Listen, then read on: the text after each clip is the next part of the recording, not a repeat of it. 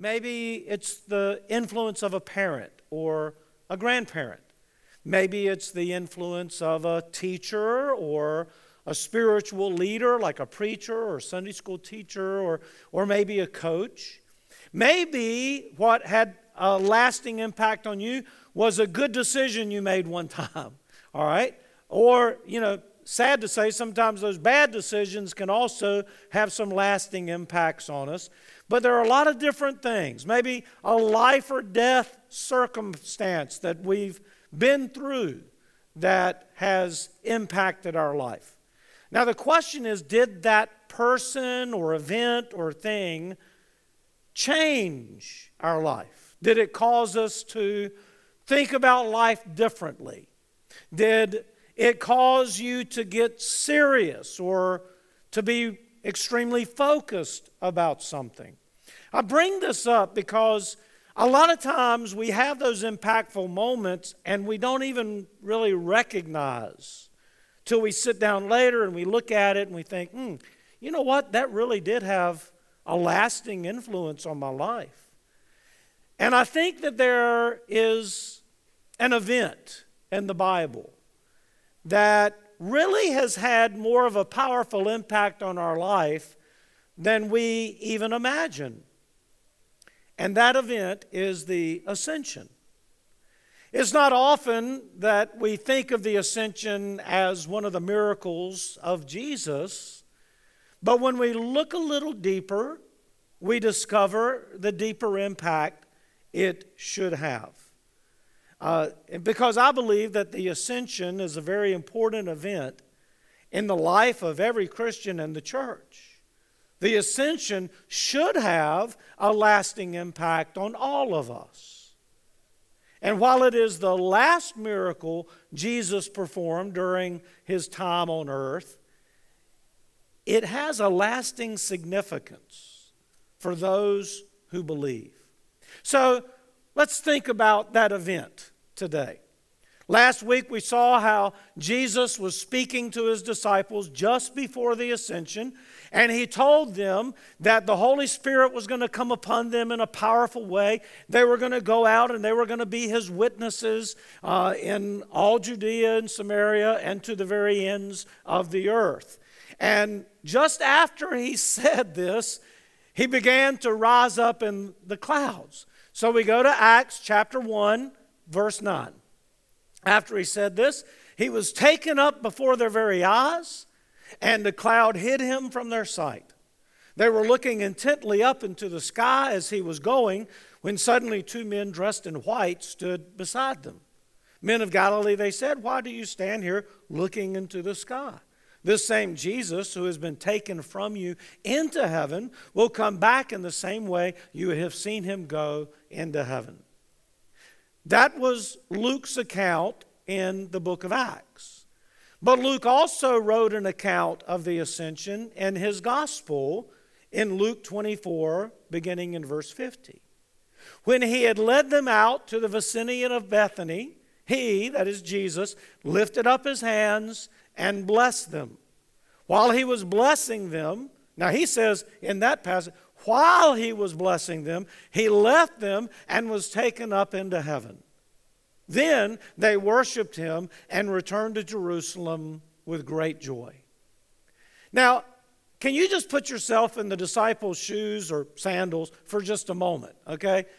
As you think about how would you react if you were standing there, you're talking to Jesus, boy, you're excited that Jesus came back to life and he's been with you and you don't have any idea what's about to happen. But suddenly he gives you this challenge. Hey, you're going to go out. The Holy Spirit's going to come. You're going to go out. You're going to be my witnesses. And all of a sudden he just starts rising up in the sky. This is one they haven't really seen before. When you think about the miracles of Jesus during his time on earth, again, the Ascension may not be on your top of the list. We might think of his birth, or we might think of the amazing story of how he was able to calm the stormy sea. We may think of the time that he healed the paralytic, or how he gave sight to a blind man. Our thoughts might be drawn to how he raised Lazarus from the dead, or maybe even to his own resurrection out of the tomb. But Jesus' ministry was filled with powerful miracles that prove he is in fact God. But the ascension was the last miracle of Jesus on earth. Once again, he proved to have power over nature. Even gravity couldn't keep him down. But the ascension is important for several reasons other than the fact that he revealed gravity had no reign on him. The ascension was important not only for those disciples who witnessed it, but also for us today. So today I want us to sort of dissect that powerful event and think about its impact on those disciples' lives, but also on our lives today. So let's first of all think about the impact on the disciples. When they saw this, what were they learning? How would it impact their life? Well, first of all, I would suggest his ascension marked the end of his ministry on earth. And this is important. Jesus had finished the work he came to do. Jesus lived a perfect, sinless life, thus becoming the perfect sacrifice for mankind.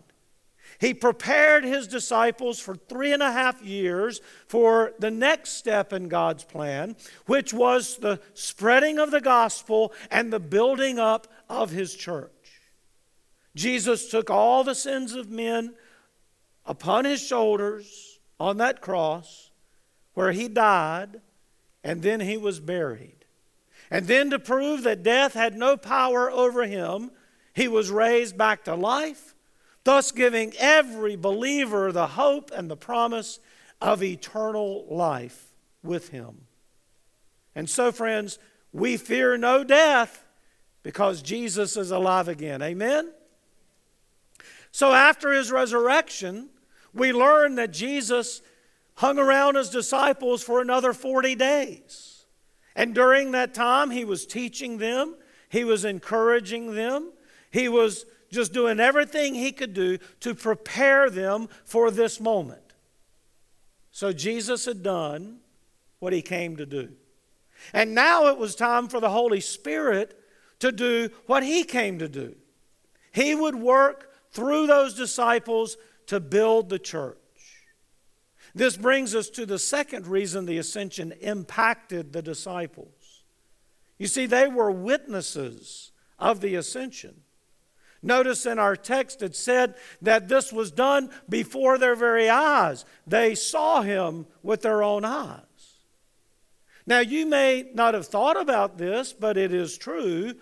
These disciples did not actually see Jesus come out of the tomb. I mean, they witnessed his death on the cross, at least John did.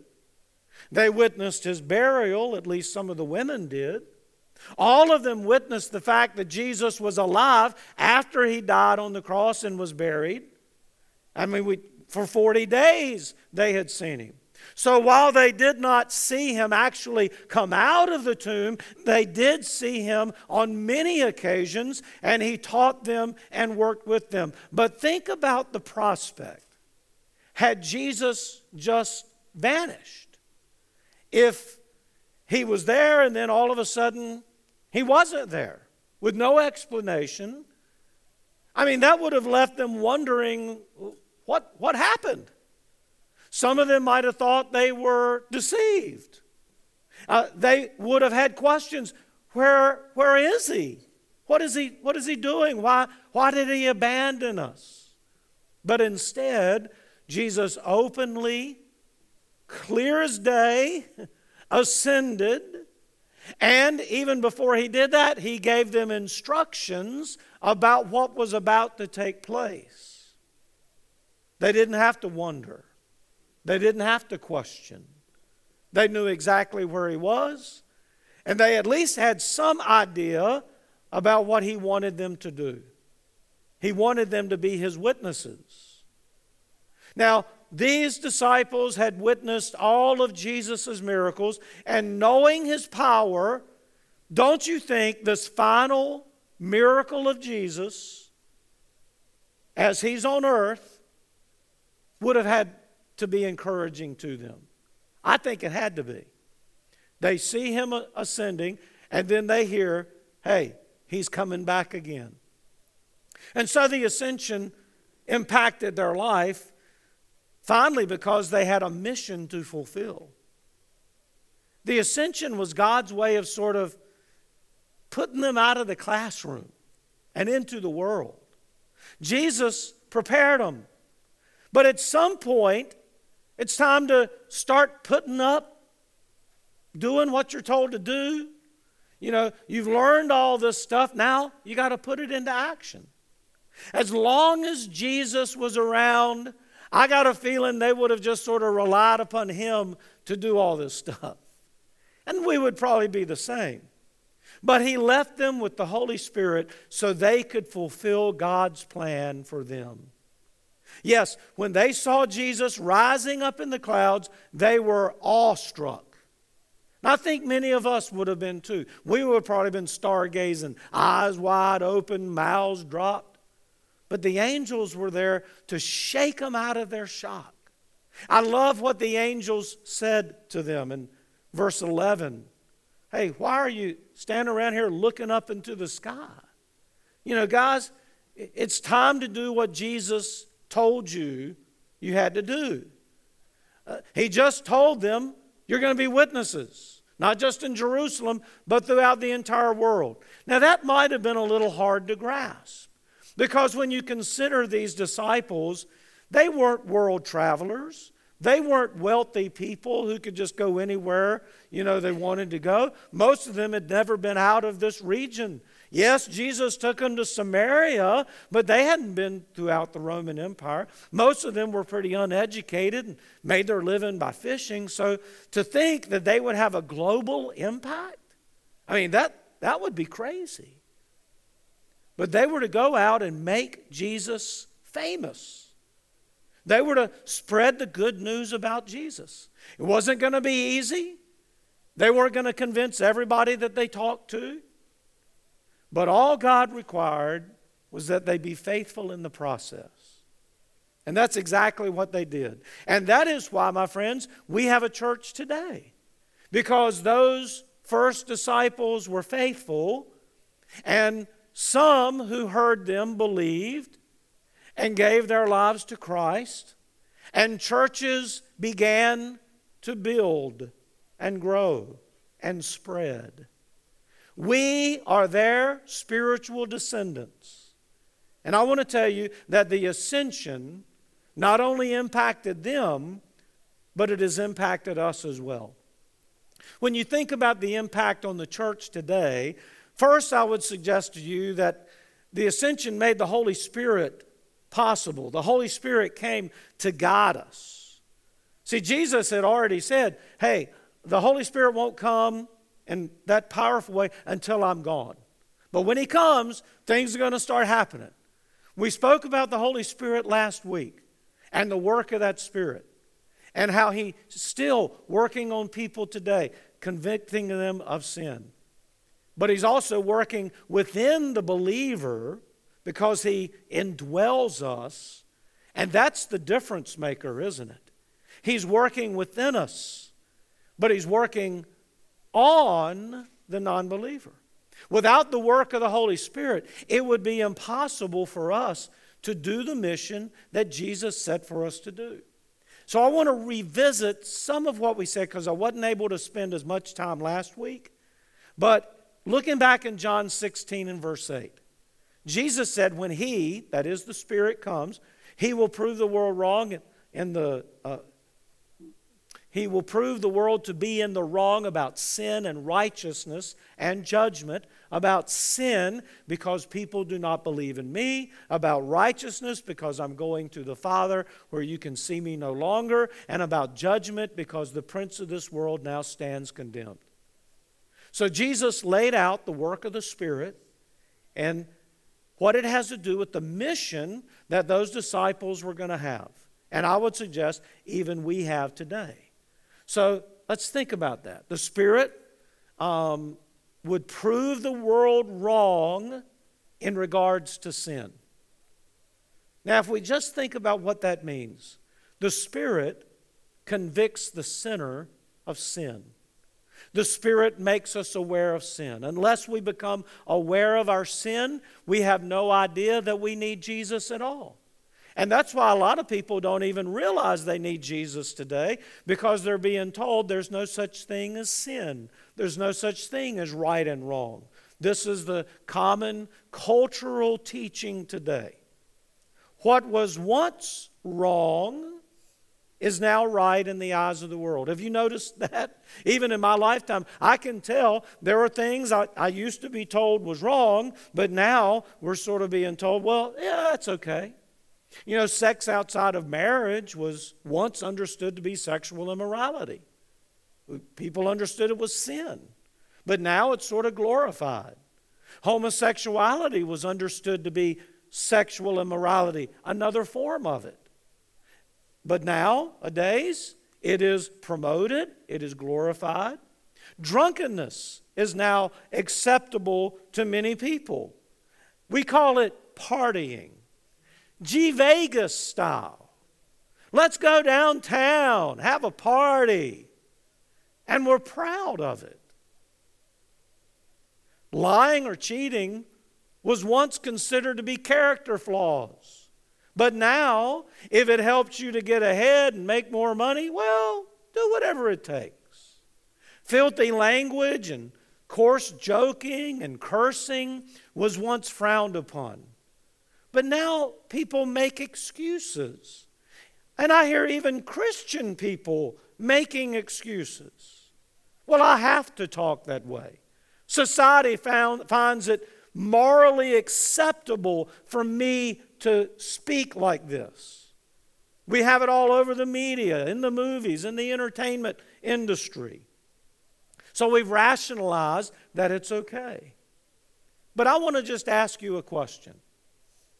Could you imagine Jesus speaking like that? Could you imagine Jesus acting like that? And if you can't imagine Jesus speaking or acting like that, why do you think it's okay for us to do that? If we would just listen to the Spirit of God instead of the spirit of the world, the Spirit of God will teach us about what sin is. That's an ugly three-letter word to many people in the world today. There's a bunch of preachers that won't even use the word sin in their sermons. But friends, listen to the Spirit. Understand what is right and wrong. Now, that brings us to the other thing Jesus said the Spirit would do. He would prove the world wrong about righteousness in the absence of Jesus. So, while Jesus was on earth, He was the epitome of the righteousness of God, because Jesus had no sin in Him. He never committed a sin. That would be amazing, just to be around somebody who never acted selfishly, who never put you down, who never, used your relationship with them for their own devices. That's the way Jesus was. But Jesus is absent. So how in the world can the world see righteousness today? Well, they see it as the Spirit lives in us and produces righteousness from us. And, it makes me realize that, again, what once was right or righteous is now, we're told it's wrong in the eyes of the world. For instance, at one time, people would say, well, truth is truth. And people respected the Bible as truth. But now it's become, well, that's your truth and this is my truth. Y'all see what I'm saying? We've twisted things. At one time in our country, it was a good thing to have faith. But now it seems that more and more our culture is turning against people of faith. And it's the people of faith who are considered to be the meanies, the bad people who are creating the problems, while the people who don't have faith are setting the standards, Are y'all seeing what I'm seeing? At one time, the nuclear family was considered to be the ideal for raising children. The father and the mother together. But now it seems like people want to push back on that idea. And, how dare you say that we need to have a father and a mother together? We don't need both of them. At one time, you would never see our kids playing sports on Sunday mornings. But today, it's commonplace. Our culture has changed. We see as a result many children who aren't in church on Sundays because they're playing ball. Now, I want you to hang on with me because you might be offended by what I just said, but hang on with me.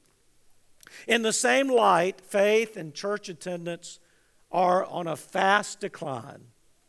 So I think the Spirit is trying to reach people and lead them, but many people are rejecting that leading.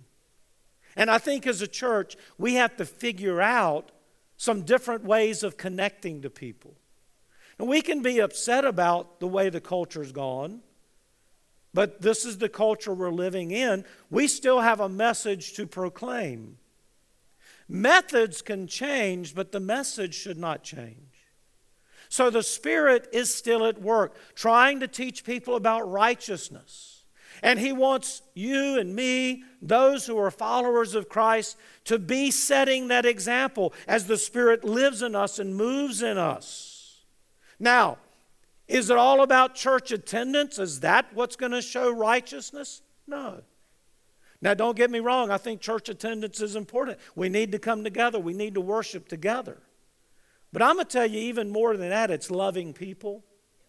Even more than that, it's being out there and being a person that is approachable, somebody that people will be drawn to.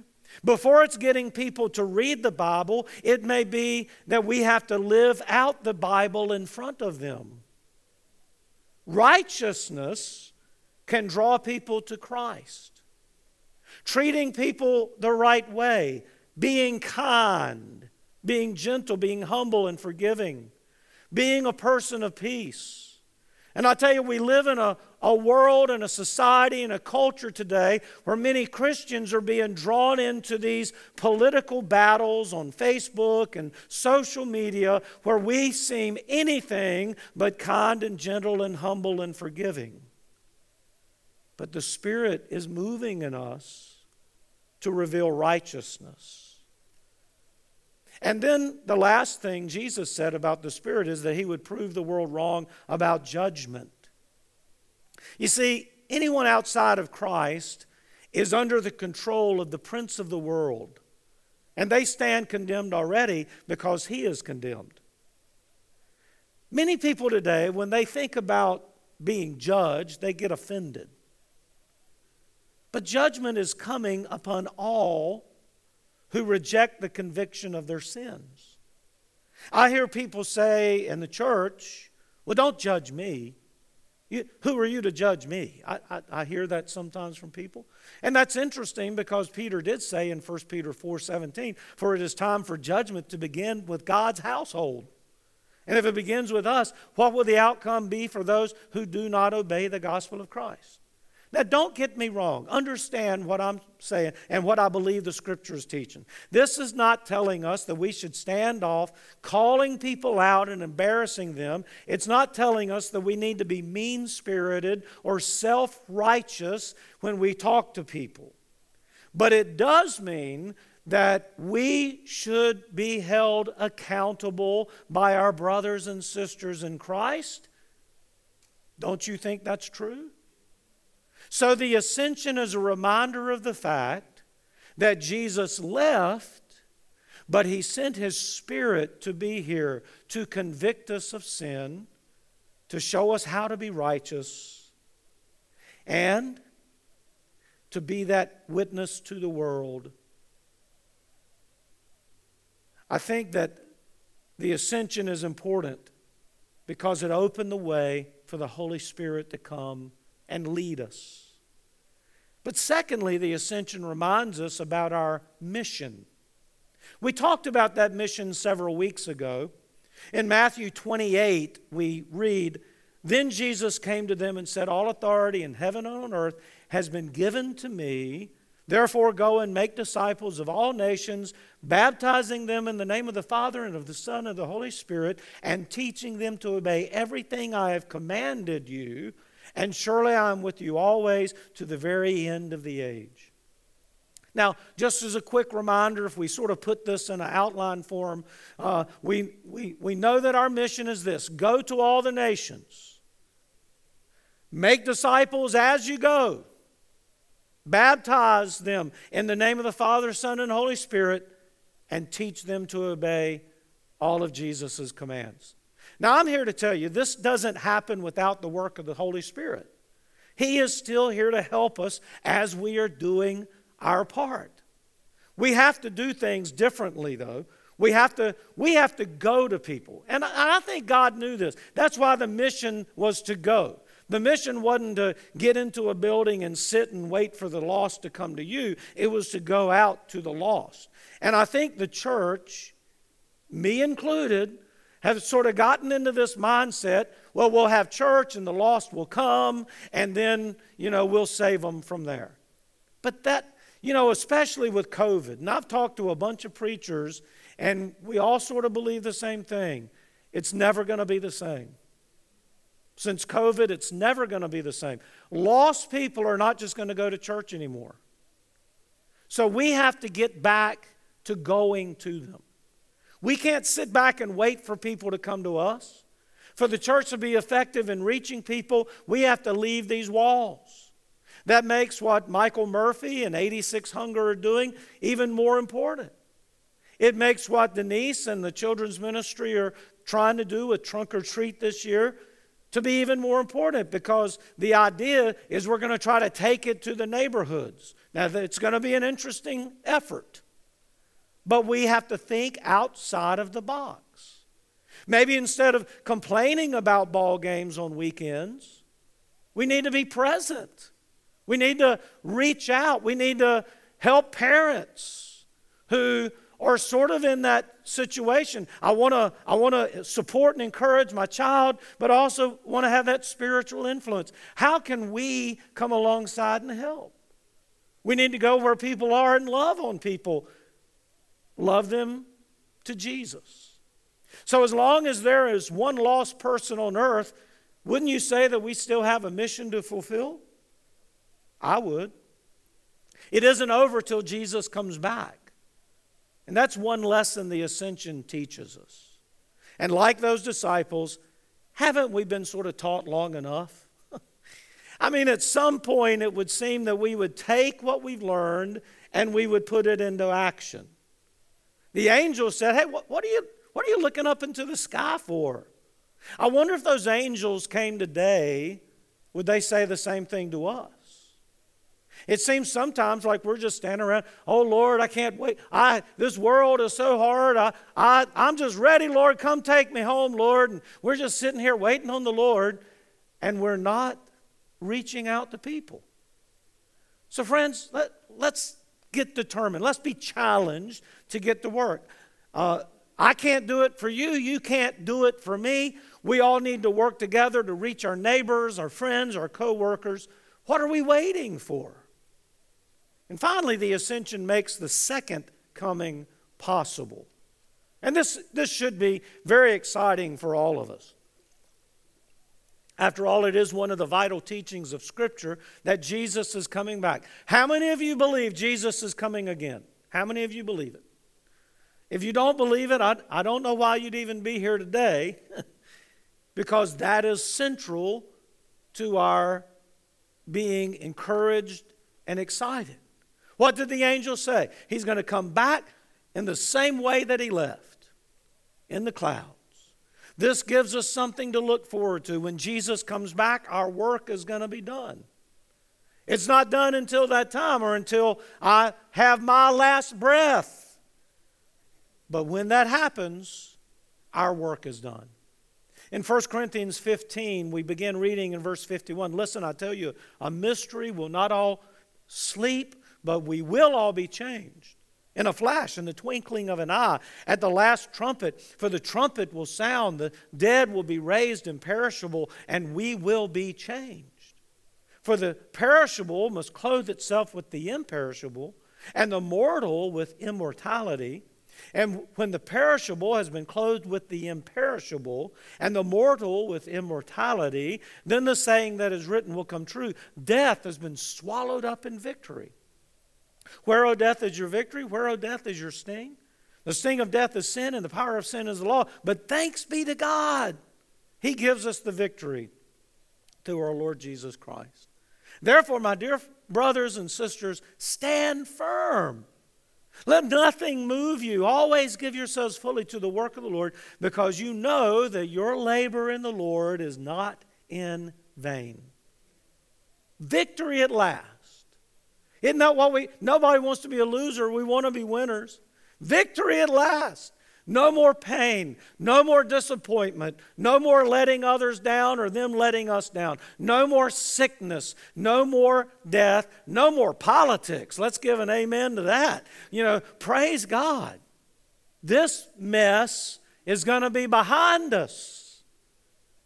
Paul would also write in 1 Thessalonians chapter 4, brothers and sisters, we do not want you to be uninformed about those who sleep in death, so that you do not grieve like the rest of mankind who have no hope.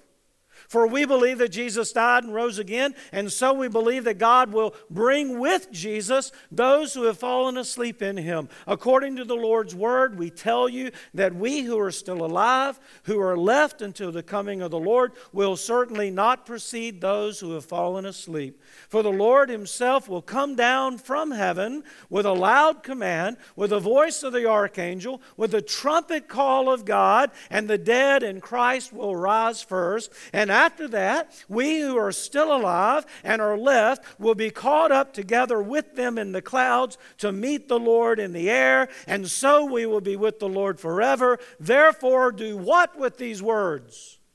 Encourage one another. Now, how could that be encouraging? Because in this world, we want to know that there's something better, right? We want to have something to look forward to. And this is what we live for. We live for the promise that this life is not all there is. If you've ever lost a loved one, somebody that you cared deeply about, and they had a relationship with Christ, you know exactly what I'm talking about. You long for the day to be able to see them. But you also are while you wouldn't want them to have to come back and leave heaven and that wonderful experience they have now, but you certainly want to be reunited. And that is the hope and the promise we have in Christ. Now, yesterday I went to Bob Molden's funeral. Bob Molden preached in Plymouth for 35 years. Bob Molden came from Virginia and went to Roanoke Bible College, now MACU, preached at several churches, then wound up in Plymouth, served there 35 years, retired from there, and then began filling in, preaching, and he's done revivals, most of his ministry life. And I mean, the guy's had a huge impact on many, many, many, many people. Bob Molden was a faithful preacher. He wasn't perfect. He's just like any of us. But he was faithful to his last breath. He believed in this promise. He lived his life proclaiming this promise. He dedicated his life to the preaching of the gospel, to helping people know Jesus so that they could believe in this promise. So even after retiring, he didn't retire from serving Jesus. He just retired from working at Plymouth. I don't think we could ever measure the impact he's had on the lives of so many people, whether in Plymouth or surrounding churches or in India, where he was very supportive and raised money for CICM for many years, served on the board of directors for many years. But one thing I can tell you is this: he was faithful to the very end. What will your legacy in your life be? Will you be faithful to the end? And will you spend the time that you have trying to make a difference in the lives of other people so that they can have the hope and promise of eternal life? Here's the thing. All those whom we reach for Christ will be saved. Think about it. They can all hold on to that promise of the resurrection. That's what's at stake. And to me, the ascension reminds us of this. Yes, Jesus left, but He's coming back. So let me ask you this question. I'm going to give y'all a heads up, because first service, I think I tricked them, and they didn't know that I wanted an answer. But I want an answer to this question. Does the ascension impact your life? Yes. I'd say it does. And I'm going to tell you, this scripture's been haunting me all week. You know, dealing with Bob's death and thinking about what this passage says and doing the study behind it. And it made me think about something. How many of you had a bicycle when you were growing up? Anybody here have a bicycle growing up? How many of you learned to ride a bicycle with training wheels? Anybody here did you use training wheels? You didn't have a bicycle? You were... What? Your brother had a bicycle and you didn't. That is so unfair. My heart goes out to you. My heart goes out to you. But we use those training wheels to learn, you know. And maybe it was a parent or grandparent or somebody else that helped us, but they would help to steady us. And, you know, our balance wasn't very good. And, you know, but we got to, you know, they might have to give us a little shove to get us going. But finally we would get going. Now, how many of you remember the first time you rode a bike without the training wheels? Anybody remember that? I couldn't remember mine. Ask him How old were you when you rode without the training wheels? I never rode with him. I learned at 12. Oh, you learned to ride at 12 years old, and you didn't have... You skipped the training wheels. You just jumped right ahead of the class. Well, I'm proud of you, man. That's but a lot of people do use those training wheels. But at some point, you take them off, right? And at some point, you don't need somebody to give you a little push. At some point, you can do it yourself. You can ride out there. And, you know, as I think about what this lesson means to me, at some point, we got to get rid of those spiritual training wheels. At some point, we got to graduate. At some point, we got to take what we've been learning all of our life and use it to influence those people around us. That's what the angel was saying to the disciples. Look, stop looking into the sky. It's time to get to work. It's time to do stuff. You know, as I thought about Bob's life, I think, you know, that's what he spent his life doing as best he could. And, you know, I think about my life, and I know that my years of service as a pastor of a church are coming to an end. I'm going to be 61 in November. I'm not going to put y'all through dealing with me for another 10 years. I just wouldn't do that to you. I don't think that would be fair. You need somebody younger and more energetic, somebody with some fresh ideas. But I want to spend the rest of my life doing something that really makes a difference. And as I think about my ministry life, I've been in ministry since 1980. 1980. My friend Gary Clark back there, he helped me out. I was a youth minister at Geneva Park Church of Christ, and Gary, Jordan's dad, he sort of took me under his wing, and he helped me out a lot. Gary, I love you, man. You made a big difference in my life. But I think about all these years of ministry, and I look at myself and I think to myself, I've been training people all my life to do this, and sometimes I feel like nobody's listening. Sometimes I feel like nobody's doing it. I keep training, 40 years of training. And who's doing it? Now, that's when I'm feeling sorry for myself. I realize there are some people doing it. In fact, I talked to some today after first service. I had 7 folks say, hey, Tim, we're with you. We're gonna spend the rest of our life doing this, doing what we can to influence people. And I talked to Eli Dawson. Now, Eli's a young kid. He's in college. He told me between services, he says, I've got 2 guys that are atheists that are in my class. He says, I've been meeting them for lunch or meals after school, and I'm trying to have an influence on their life. And we talked about some resources that he could use. But I love that Eli, at his age, is thinking, I want to impact somebody's life for Christ. We got to start thinking outside of the box. We got to man up. I got to man up. I got to step out. Because I think that most of my life has been spent training the saved and not as much reaching the lost. And I got to start doing more of the latter. The lost aren't going to come here and listen to me preach. They're not going to do it. They're not going to listen to a podcast that I do on social media. So I have to think of things that I can do differently.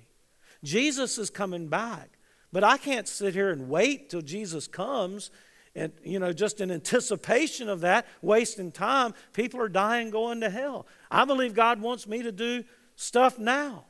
So here's the challenge. Do you agree with me on this? Do you believe God wants you to do more or to do something that's going to impact the lives of others? And if you do, and you're with me, I want you to do one of several things. 1, you could text me. 2, you could email me. 3, you could see me after service. Or when I come down here in just the next couple of minutes, you can come up here and say, Tim, I'm with you. And I had 7 people in first services, I'm with you. And we're gonna try some things, and just some simple things. For instance, just a prayer walk where we'll walk through our neighborhood and we'll just pray, and we'll pray before we even go out. Lord, just if somebody needs you and you can use me to reach them, put me with them. Now, don't you think that a God who could cause his son to ascend up into the heavens could do that? I believe he can. So, that's the challenge. Are you with me? Are we just going to keep waiting for Jesus to come, or are we going to go out and fulfill this mission? It's time to graduate, time to move beyond the classroom, time to take off the training wheels, time to put up or shut up, time to man up or woman up, however you want to do it today, right? We need to do this so that more people can anticipate Jesus coming again and have the hope of eternity. Father, we come to you today so thankful for Jesus, so thankful that Jesus did go back to heaven, and you sent your Spirit here to help us fulfill this mission. If Jesus hadn't gone, Father, I think we would all be just waiting around for Jesus to do everything.